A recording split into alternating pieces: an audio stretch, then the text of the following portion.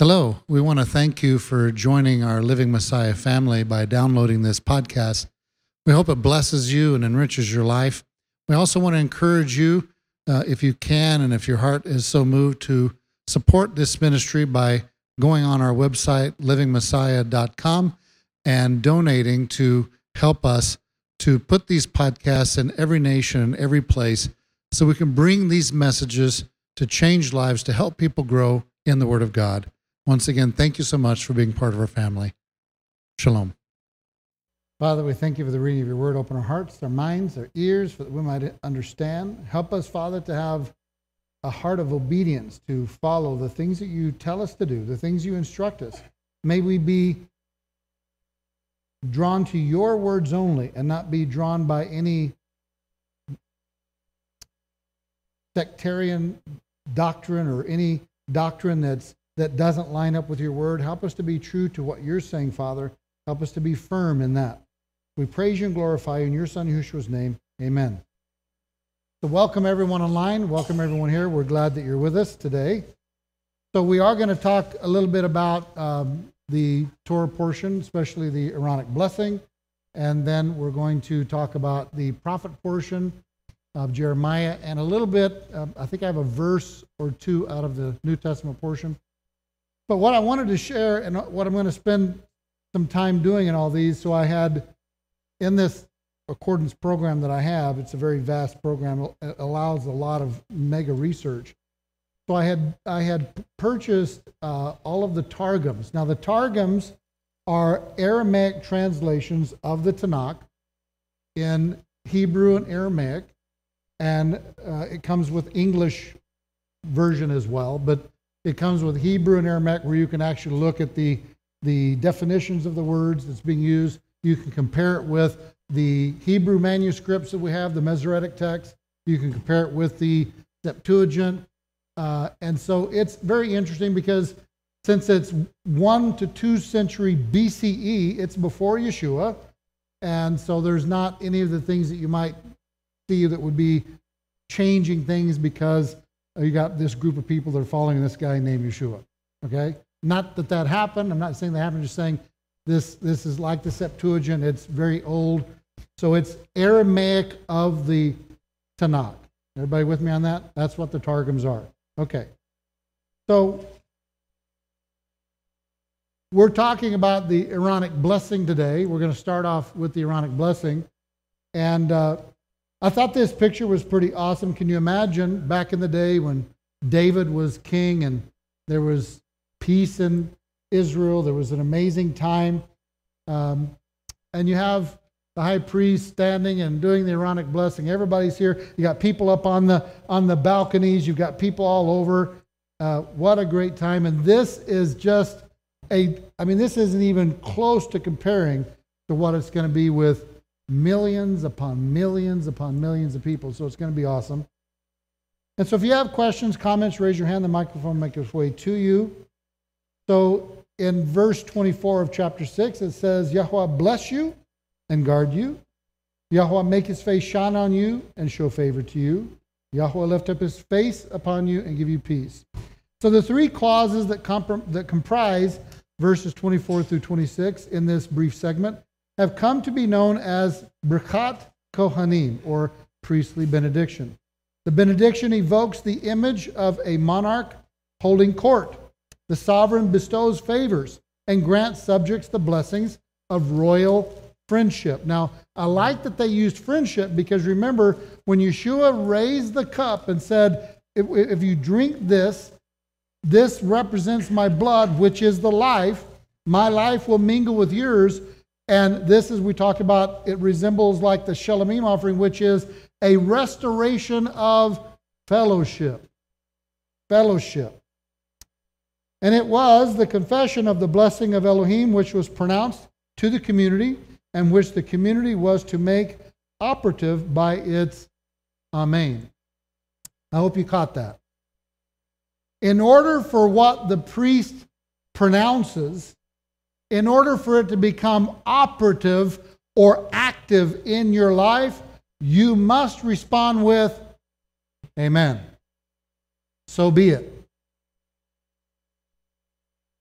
So from now on, whenever we are doing that, if you want those things in your life, you should be saying, Amen. Okay. So let's look at verse 24, the guard. So bless you with material goods according to the explanation of the sages who interpreted each blessing to confer different benefits. To protect you, compare Psalm 121, verse 7, which uses the same verb. The eternal protect you from all harm. May Elohim protect your life. I notice that in Psalm 127, it has this guarding all over it. So let's look at Psalm 127. I lift up my eyes to the hills. Where does my help come from? My help comes from Yahweh, maker of the heavens and the earth. He does not allow your foot to be moved. He who watches over you does not slumber. See, he who is guarding Israel neither slumbers nor sleeps. Yahweh is your guard. Yahweh is your shade at your right hand. The sun does not strike you by day, nor the moon by night. Yahweh guards you from all evil. He guards your being. Yahweh guards your going out and your coming in now and until the first century. No. Forever. How many of you are glad He's guarding you even today? Hallelujah. So, in this blessing, may Yahweh bless you and guard you. Keep these thoughts in your mind when we're talking about this and the blessing. This God, He is guarding you in so many ways. I want His guarding hand upon me and my household, my family. I want it on this community. Verse 25.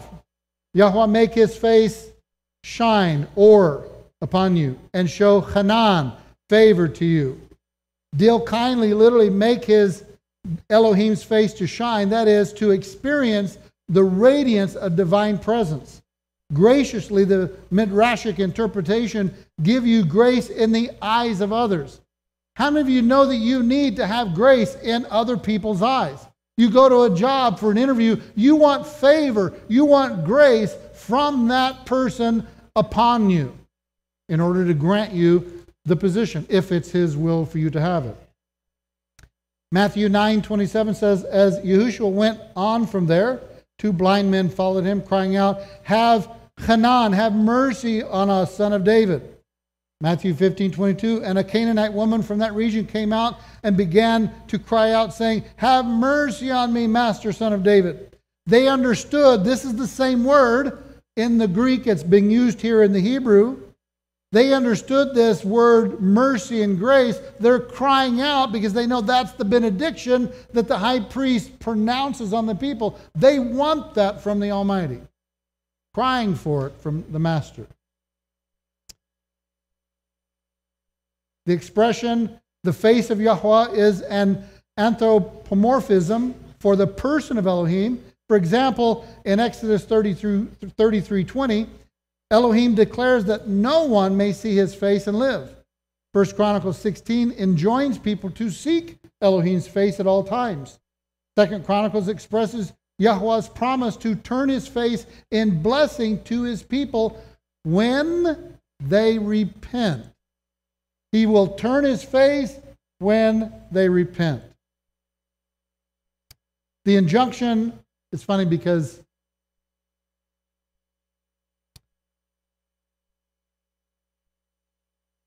people will say there are no works involved. How many of you know that repentance is works? Repentance is your action of telling God, I've done wrong, I've made mistakes, please forgive me. And He says here, He will bring the blessing if they repent. So you would have people say, no, you don't need to do anything. It all just comes just because He loves you. That's not what the text says.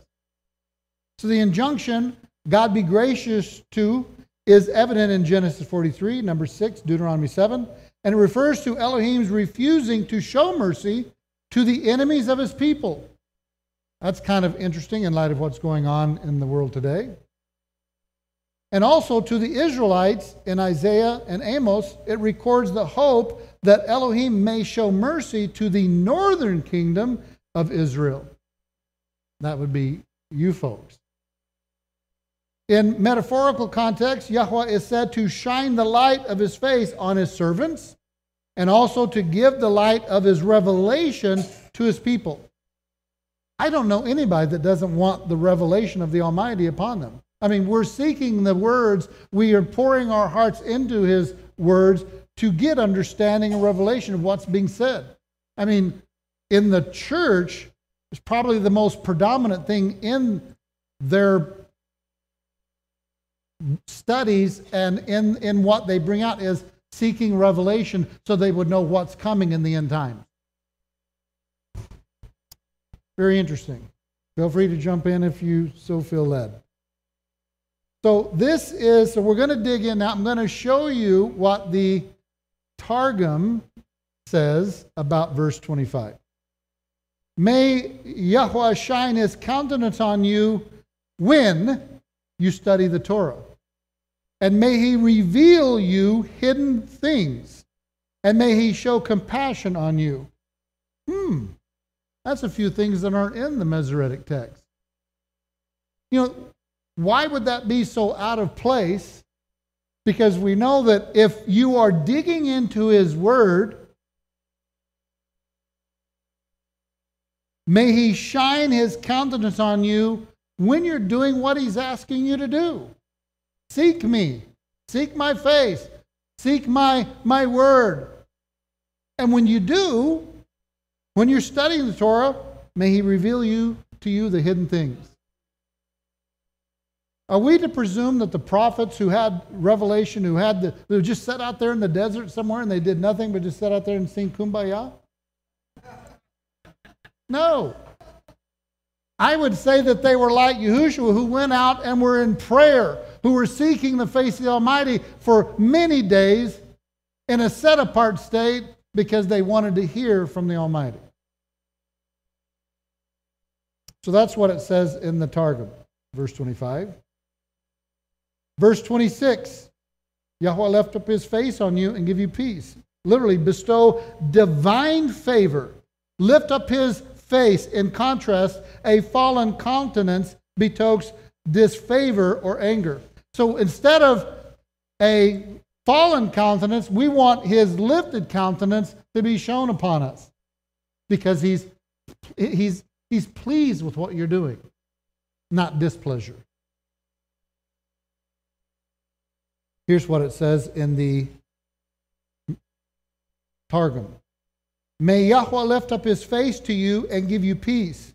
Yahweh, may his Shekinah be received upon you, and may he place on you peace. Shekinah, well, this is a Hebrew term in the Targums and rabbinic literature which reverently expresses the divine presence. May his divine presence be received upon you.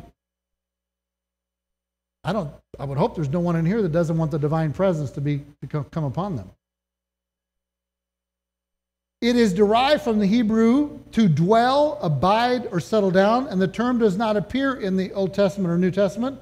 The historical background for the correlation of Shekinah, that which dwells, with God's presence may be found in Exodus 25 and 40. When the ark of Yahweh is placed in the temple in Jerusalem, a cloud representing the Shekinah subsequently fills the temple, thereby symbolizing its new habitation. Can you imagine that which came into the Holy of Holies coming upon you? Ooh, man. Wow. That's what's being said here in 26, according to the Targum. According to this 2 BC century interpretation of what the scroll they were reading and interpreting from. Verse 27. Thus they shall put my name on the children of Israel, and I myself shall bless them. So literally linking my name with, or putting, or writing my name on them. The Hebrew is couched in a somewhat alliterative form. In the Sephardic rite, this verse is part of the benediction. So would you like to see what it says in the Targum? I think this is really awesome. Check this out. and they shall put my name, my memra, on the children of Israel, and I will bless them by my memra. Now remember, they believed that the memra was the Mashiach, Yahushua, the Messiah. They believed that's who that memra was. May my name, Yahushua, the Mashiach, be on the children of Israel, and I will bless them by the Messiah, the Savior. So I took the piece out of the Targum, and you can see here they have the memra in here in red, but notice they separated key letters. Probably to show such reverence, I'm guessing, reverence for this word, the memra. They separated it by these greater than and whatever that symbol is. I'm not sure what it is. Maybe somebody knows. Anyhow, so you can see what this is in the red letters, the memra. And the bait in front of it means from or to, I guess. Yeah, something like, what is it? From, right? Yeah. Okay. Any comments on the memra? Putting the memra on the people, blessing them by the memra. It's pretty awesome. I love that. So I'm going to skip down to verse 89. It says, and when Moshe went into the tent of meeting to speak with them, he heard the voice of one speaking to him from above the lid. Oh, we have a comment. Go ahead. Before you get past the benediction, could you go back to the verse that has all three, 24, 25, and 26 on it? Back 4 or 5 slides at the very beginning. So I'm going to read off some of my notes. Which one? Keep going. You opened it right there.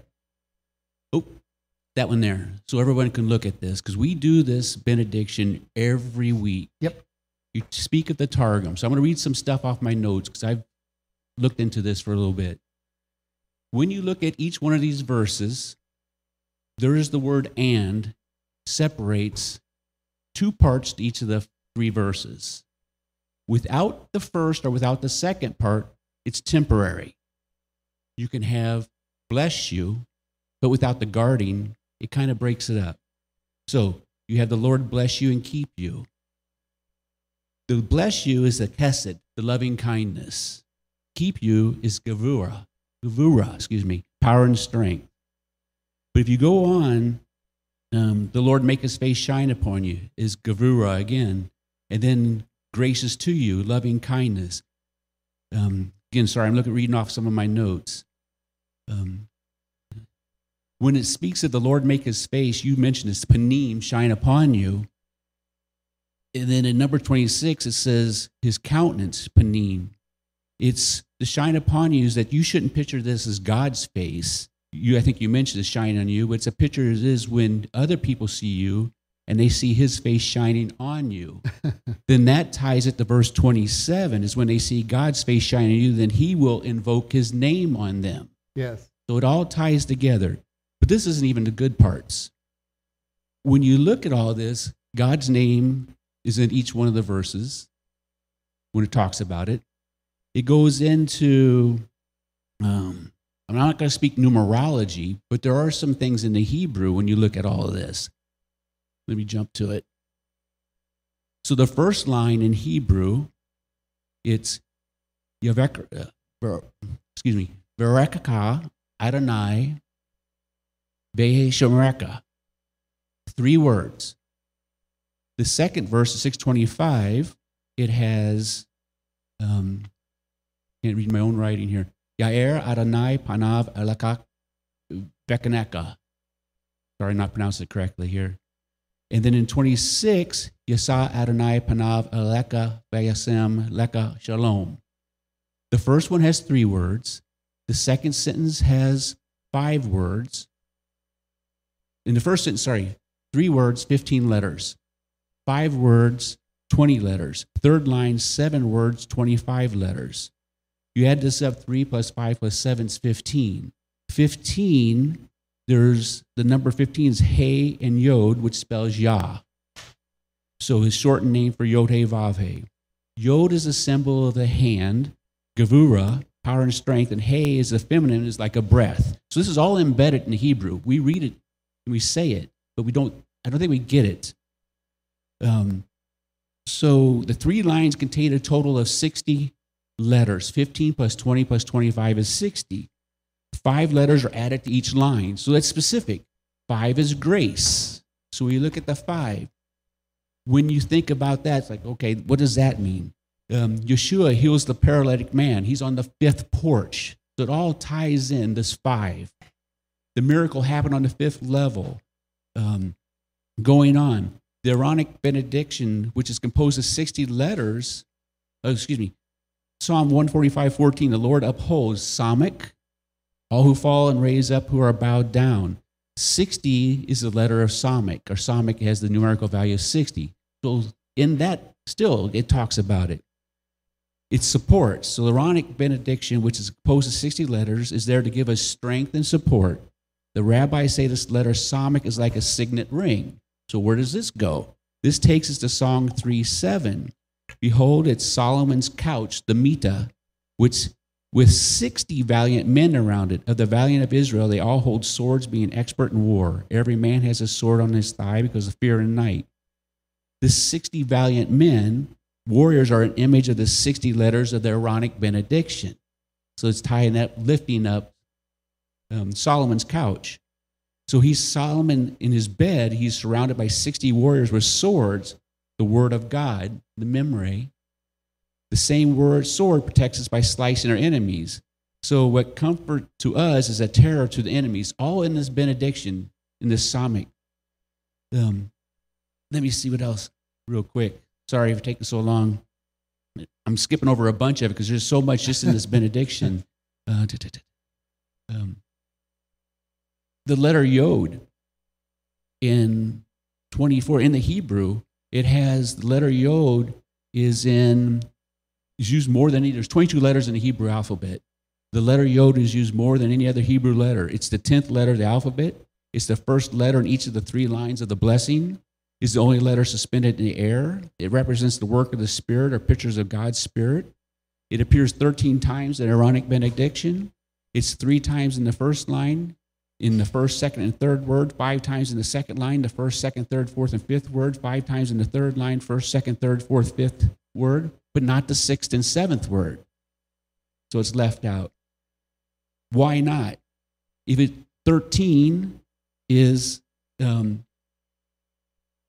God saying love to us. Avaha. So the last 2 words are the vessel. With all this blessing and support, the vessel, the very last 2 words, is give you peace. So you can't have all these other things until the very end. When you do this blessing, the 13 yods, which are the hand of God, reaching down that are suspended in the air, when you have all those things, you get peace. So it's not just the hand, it's the right hand, because that would be pointing to Yahushua, the Mashiach. Right. Yeah. So hopefully that made sense. I skipped through so many of the pages. There's so much more just in the Hebrew that we don't even look at. We say it every week. We read it and say, yeah, bless me, keep me, does this, does this. But embedded in the Hebrew, in the ancient language, there's the hiddens that we have to look at. Yep. Just as you're mentioning. Points to so much more. Yeah. Yes. Thank you for that, Bob. That's awesome. So let's see. Make sure I get this. Yeah, go ahead.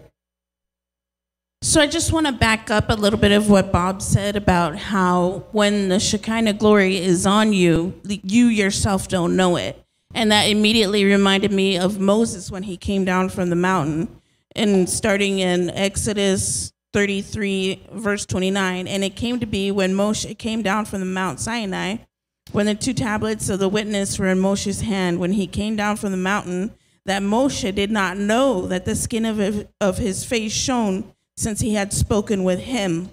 And Aaron and all the children of Israel looked at Moshe and saw the skin of his face shone, and they were afraid to come near him. But Moshe called to them, and Aaron and all the rulers of the congregation, who returned to him, and Moshe spoke to them. Nice. No, it's good. Anyone else? There's so much here. Like Bob said, there's a lot here. As I said, I'm jumping down to verse 89. So it says, when Moshe went into the tent of meeting to speak to him, he heard the voice of one speaking to him from above the lid of atonement. that was on the ark of the witness from between the two cherubim. Thus he spoke. So the voice, the word is addressing Midaber, is a rare reflexive form. Here the word is understood as if God, his soliloquy was Moses, is which Moses overheard. I think they're pointing to this voice. Ralphie talked about it one time in one of his messages. This voice is the Mashiach. This voice is the memory. This voice is this what proceeds from the Father. And so another explanation is the Mezerites purposely did not punctuate the word, the usual way to say speaking, in order to minimize the possibility that the voice would be identified with a divine being apart from God. They wanted the reader to know that this voice was coming from God himself. It's him. And so here's the Targum for this word, or for this verse. And when Moshe went inside the tent of meeting to speak with him, then he heard the voice speaking with him from above the cover that was upon the ark of the testimony, from between the two cherubim, and it would converse with him. Gives a little bit more oomph to it, doesn't it? Yes. Could this also be an example of when Paul was spoken to? Yeah. Absolutely. When the light, when the light hit him, and absolutely, he hears the voice. Same thing. So I want to turn to our prophet portion. There's some really cool things here that I want you to grasp and get a hold of. So if you'll turn to Jeremiah 31, we're going to start at verse 21. Jeremiah 31:21. And it says, set up for yourself road marks, place for yourself guideposts, direct your mind to the highway, the way by which you went.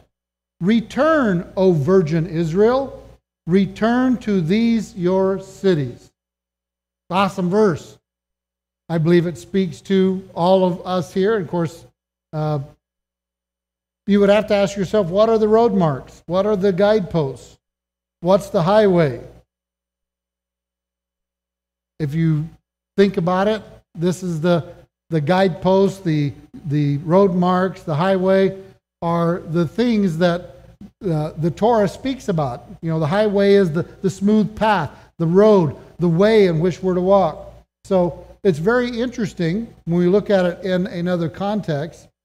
Set up, place, direct, return. 5 imperatives. Yahweh the faithful husband wants his faithless wife Israel back. He wants her back. He wants the harlot to come back. One might even get a sense of urgency. Unending love. Road marks, guideposts, highways, the way. See, the Almighty's putting all this stuff. Look, harlot, come this way. I'm directing you here. It's like the guy directing the plane. This way, come here. I want you to come back to me. And how many times people veer off the path and miss the mark, heading where they're supposed to go? Yes. Mark, go back to the one before this here. Okay, the road marks, if you're going down a highway, you see the next exit, or you'll see the next town, how many miles. And then it says, because you see the road marks, it's a guidepost for you. Direct your mind to the highway. How many of you been driving and you're down close to empty, and if you'd have missed the sign, gas this exit, you'd have been in trouble. You'd have been destitute. But because you were paying attention to the signpost, that you turned off, and you were able to get the gas in your vehicle that you needed. I read a poem years ago. There's a highway and a low way, and in between are the misty flats. Every soul has to go either the highway or the low way. Amen. Amen. All these aids, so to speak, would assure that Israel would successfully find her way back to her cities in the promised land, and ultimately to her Elohim. It was the custom of caravans to set up pillars, poles, and heaps of stones to guide them. So the exiles are told to mark out the old route, to set up signs to help them find their way back. They are to pay heed to the way they went into exile in order to be able to retrace their steps to get back. The imperatives admonish them not to delay their return by wavering.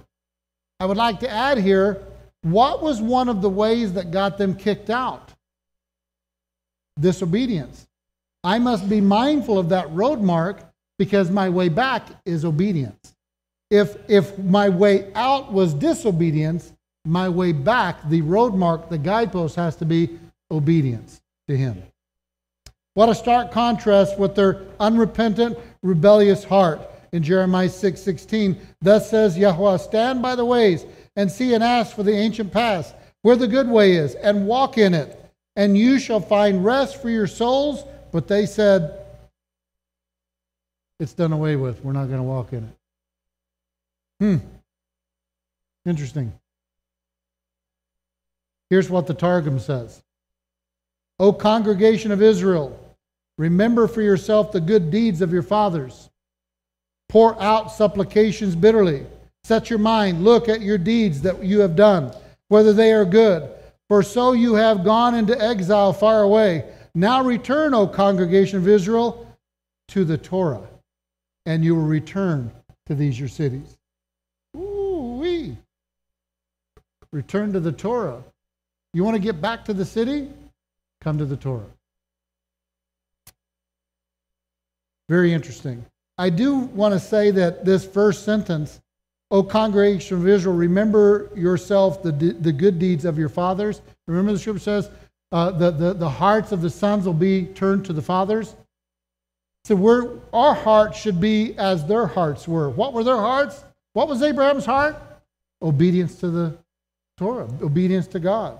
His heart was to the Almighty, 100%. Our hearts to be turned the way His heart is. Verse 22, here's the English and the Targum below it. Till then would you turn here and there, O backsliding daughter? For Yahweh has created what is new on the earth, a woman encompassing a man. The Targum says, how long will you harden yourself from returning, O congregation whose backsliding are many? For behold, Yahweh will create a new thing in the earth. The people, the house of Israel, will eagerly follow the Torah. Man. The house of Israel, who Yeshua said He came for, will eagerly follow the Torah. Man. Now, some of you might say, give me a sec, some of you might say, what's the connection with the woman encompassing a man? Let me give you a little spin on it. So the man is Yeshua, the Torah. The woman is the nation of the northern kingdom. And He says, return to the Torah. Remember the wedding? The woman does what? And circles the man at the wedding 7 times. So the northern kingdom needs to run to the Torah and encircle the Torah. A woman will encompass the man. The man is the Ish, the man, the son of Elohim, the one who's the Messiah, the man promised from the beginning. I find that awesome. Yes, go ahead. Okay. Verse 23, thus says Yahweh Zevaot, the Elohim of Israel, let them once again say this word in the land of Yehuda and in its cities. When I turn back their captivity, Yahweh bless you, O home of righteousness, mountain of set apartness. Here's what the Targum says. Thus says Yahweh Zevaot, the Elohim of Israel, they will again say this saying in the land of the house of Judah and in its cities when I restore their exiles. May Yahweh bless you. This is going back to our Torah portion. May Yahweh bless you in His true dwelling, the holy mountain. Wow. Targum gives a little bit more interesting. I love the richness of what's being said. Verse 27. See, the days are coming, declares Yahweh, that I will sow the house of Israel and the house of Yehuda with the seed of man and the seed of beast. Targum says, behold, days are coming, says Yahweh, when I will establish the house of Israel. I will establish the northern kingdom. and the house of Judah. I will increase them with people and will make them prosperous in livestock. In other words, the communities of the house of Israel is going to grow. Going to get numerous. Going to keep growing. Going to keep growing. The Sukkot is going to get bigger.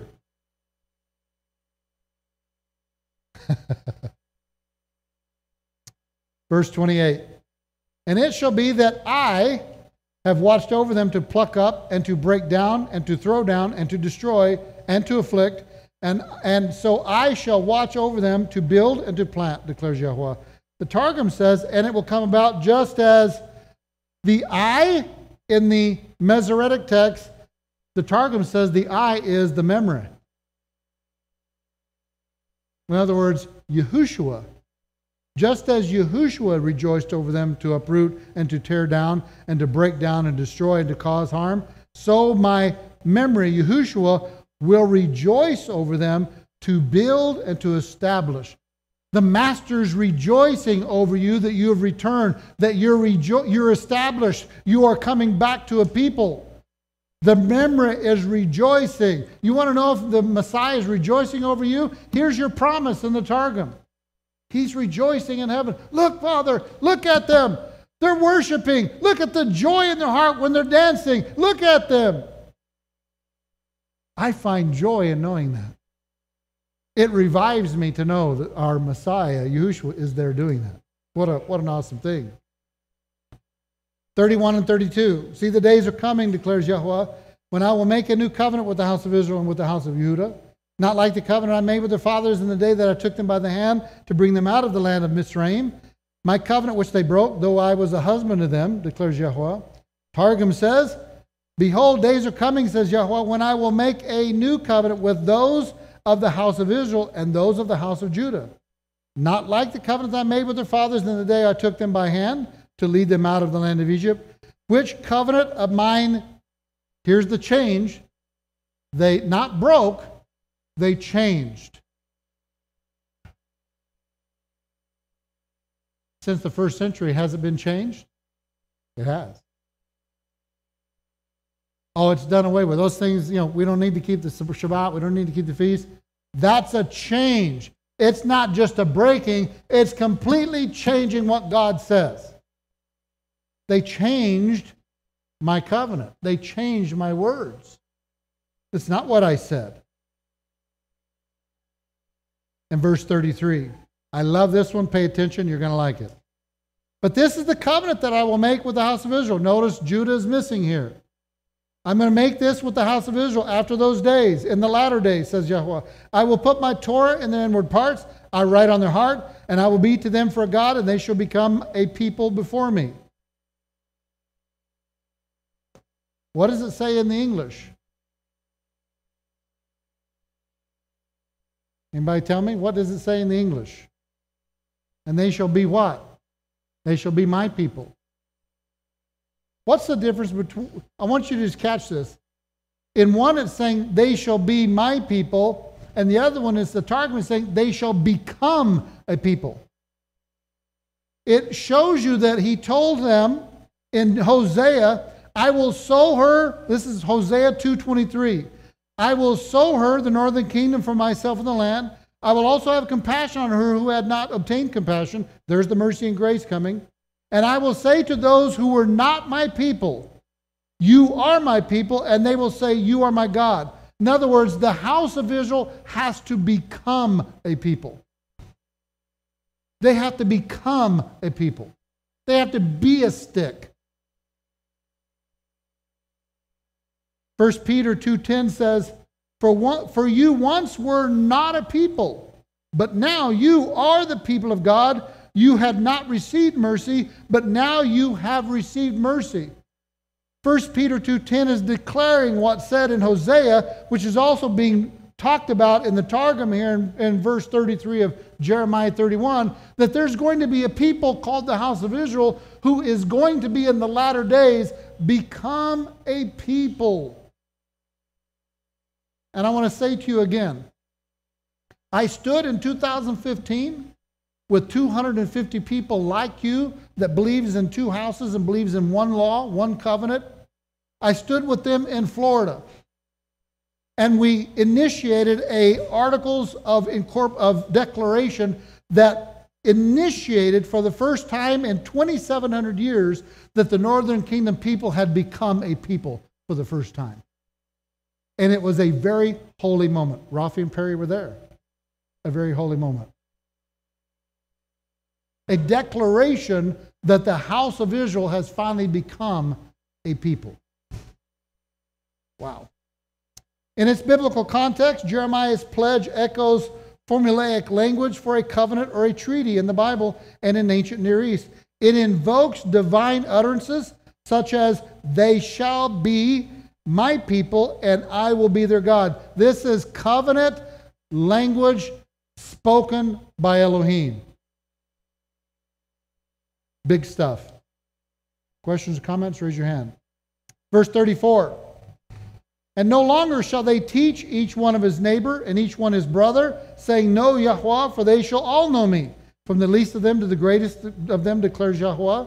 For I shall forgive their crookedness and remember their sin no more.'" Watch what the Targum says. "They shall no longer teach each one his neighbor and each one his brother, saying, 'Know to fear.'" Now there's a difference between what it would say to know God and to know to fear God. What have we been learning and understanding that the fear of God is keeping the commandments. It's keeping the covenant. So he's saying they're going to all be knowing to keep covenant with me. They're going to all be in covenant relationship with me. For all of them will learn to know the fear of me. They're going to know to enter into covenant relationship. They're going to be walking in my commandments. From the least to the greatest, I will forgive their iniquities. I won't remember their sins. Now our New Testament portion. John 13:21. When Yahushua had said this, he became troubled in spirit and testified and said, "Truly, truly, I say to you that one of you will betray me." The Greek word here is to deliver one up to custody, to be judged, condemned, punished, scourged, tormented, put to death. Matthew 25:40 says, "The king will answer and say to them, 'Truly I say to you, to the extent that you did it to one of the least brothers of mine, even to the least of them, you did it to me.'" Same Greek word. My point being, if you are mistreating your brother, you are betraying your brother, and you're doing what Judas did to Yeshua. If you are lashon haraing your brother, if you do anything that is bringing your brother down, you're betraying, as Judas did Messiah, and this says you've delivered him up to custody, to be judged, to be condemned, punished, scourged, tormented, put to death, because as Bob and Tammy says, the lashon hara is putting to death. Death. Let's don't be Judas towards our brothers. Don't be that. 1 Corinthians 13:4 says, "Love is patient. Love is kind. It's not jealous. Love does not brag, is not arrogant. It does not act unbecomingly. It doesn't seek its own. It is not provoked." I bet in the last 30 days, not a single one of you have been provoked.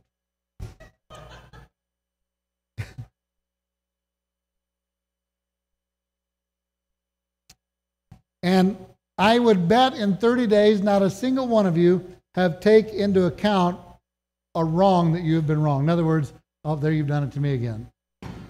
Probably hasn't happened. It does not rejoice in unrighteousness, which is what's happening in the world today, over with our brother Judah, but rejoices with the truth.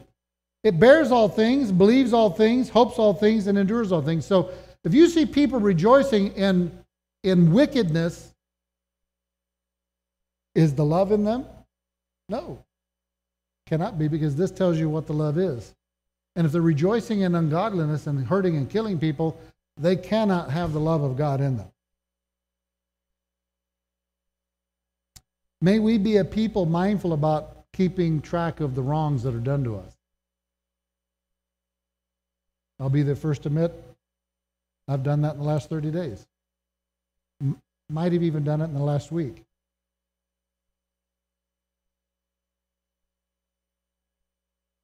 but I don't want to do that.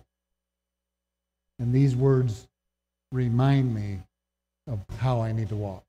They remind me of how I need to be, to not keep track, to not do those things to any of my brethren, to anyone in my home, to not do that. So hopefully it speaks to you today too. Jeremiah chapters, you guys are quiet today. Jeremiah's chapters 30 and 31 show that Jeremiah spoke of hope and consolation as well as trouble and gloom. The people would one day be restored to their land, and Elohim would make a new covenant with them to replace the one that they broke. Whereas once they sinned and disobeyed, eventually they would just obey? No, repent and obey. Churches across America are leaving out the first part. Churches around America are leaving out the second part. There's no repentance and there's no obedience. If I'm speaking wrong, I mean, is anyone else seen that in your lifetime? Okay.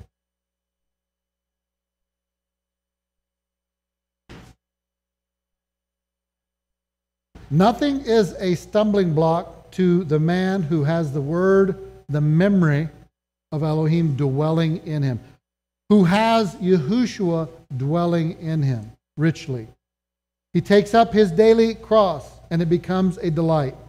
For the fiery trail he is prepared and counts it not strange, so as to be utterly cast down by it.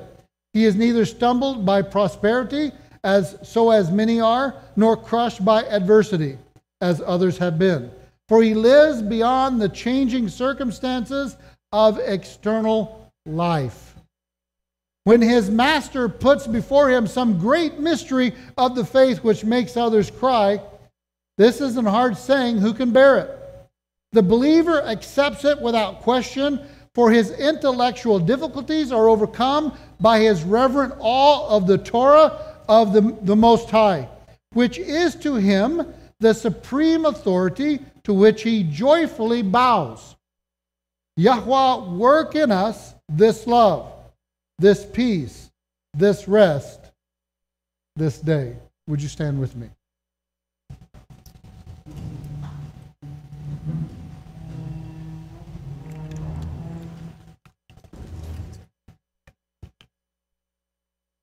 Hopefully some of you will get the Targums and read them. They're awesome. They give more insight into what the Father wants us to do and how we're to interpret the Scriptures. Father, we thank you for the enlightenment and the study today, that Father, that you are the one that blesses your people, that we are a people to return to you, to walk away from ungodliness, that Father, that your love is to dwell in us, that we can't keep track of wrongs, that we can't boast, that we can't be arrogant, that we can't do those things, Father, that are contrary to the fruits of the Spirit. Help us to be mindful of those things daily, because it's easy to forget. We're so interested in studying and learning more, but we forget about the roadblocks, the signposts, the signs that declare us the way that we're to walk. We don't want to miss the exit when our gas is running empty. We want to be sure to hit it right, so we need to pay attention to the signposts, the signs that let us know what we're to do. May your Spirit guide us in those signposts. May your Spirit direct us in those, that we don't have error in our life. Continue to guide us, continue to direct us, continue to shape us and mold us in your word, your memory, in the light of Messiah Yahushua. Thank you, Father, for this community. The love and joy is in them. And Father, may your peace be upon them. And Father, may your Messiah, the anointed one of Israel, continue to reign in their hearts and their minds. Thank you, Father, for this joy that's here. And thank you for the desire in each of us here to follow what you say. We glorify and praise you in Master Yahushua's name. Amen. Now we get to say, Shabbat Shalom. Shabbat. Hey.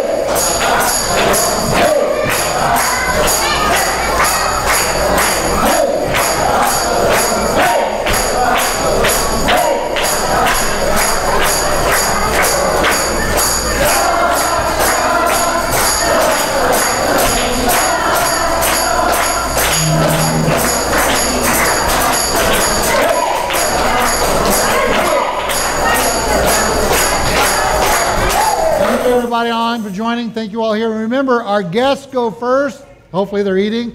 So have a blessed rest of your Shabbat. Shabbat Shalom.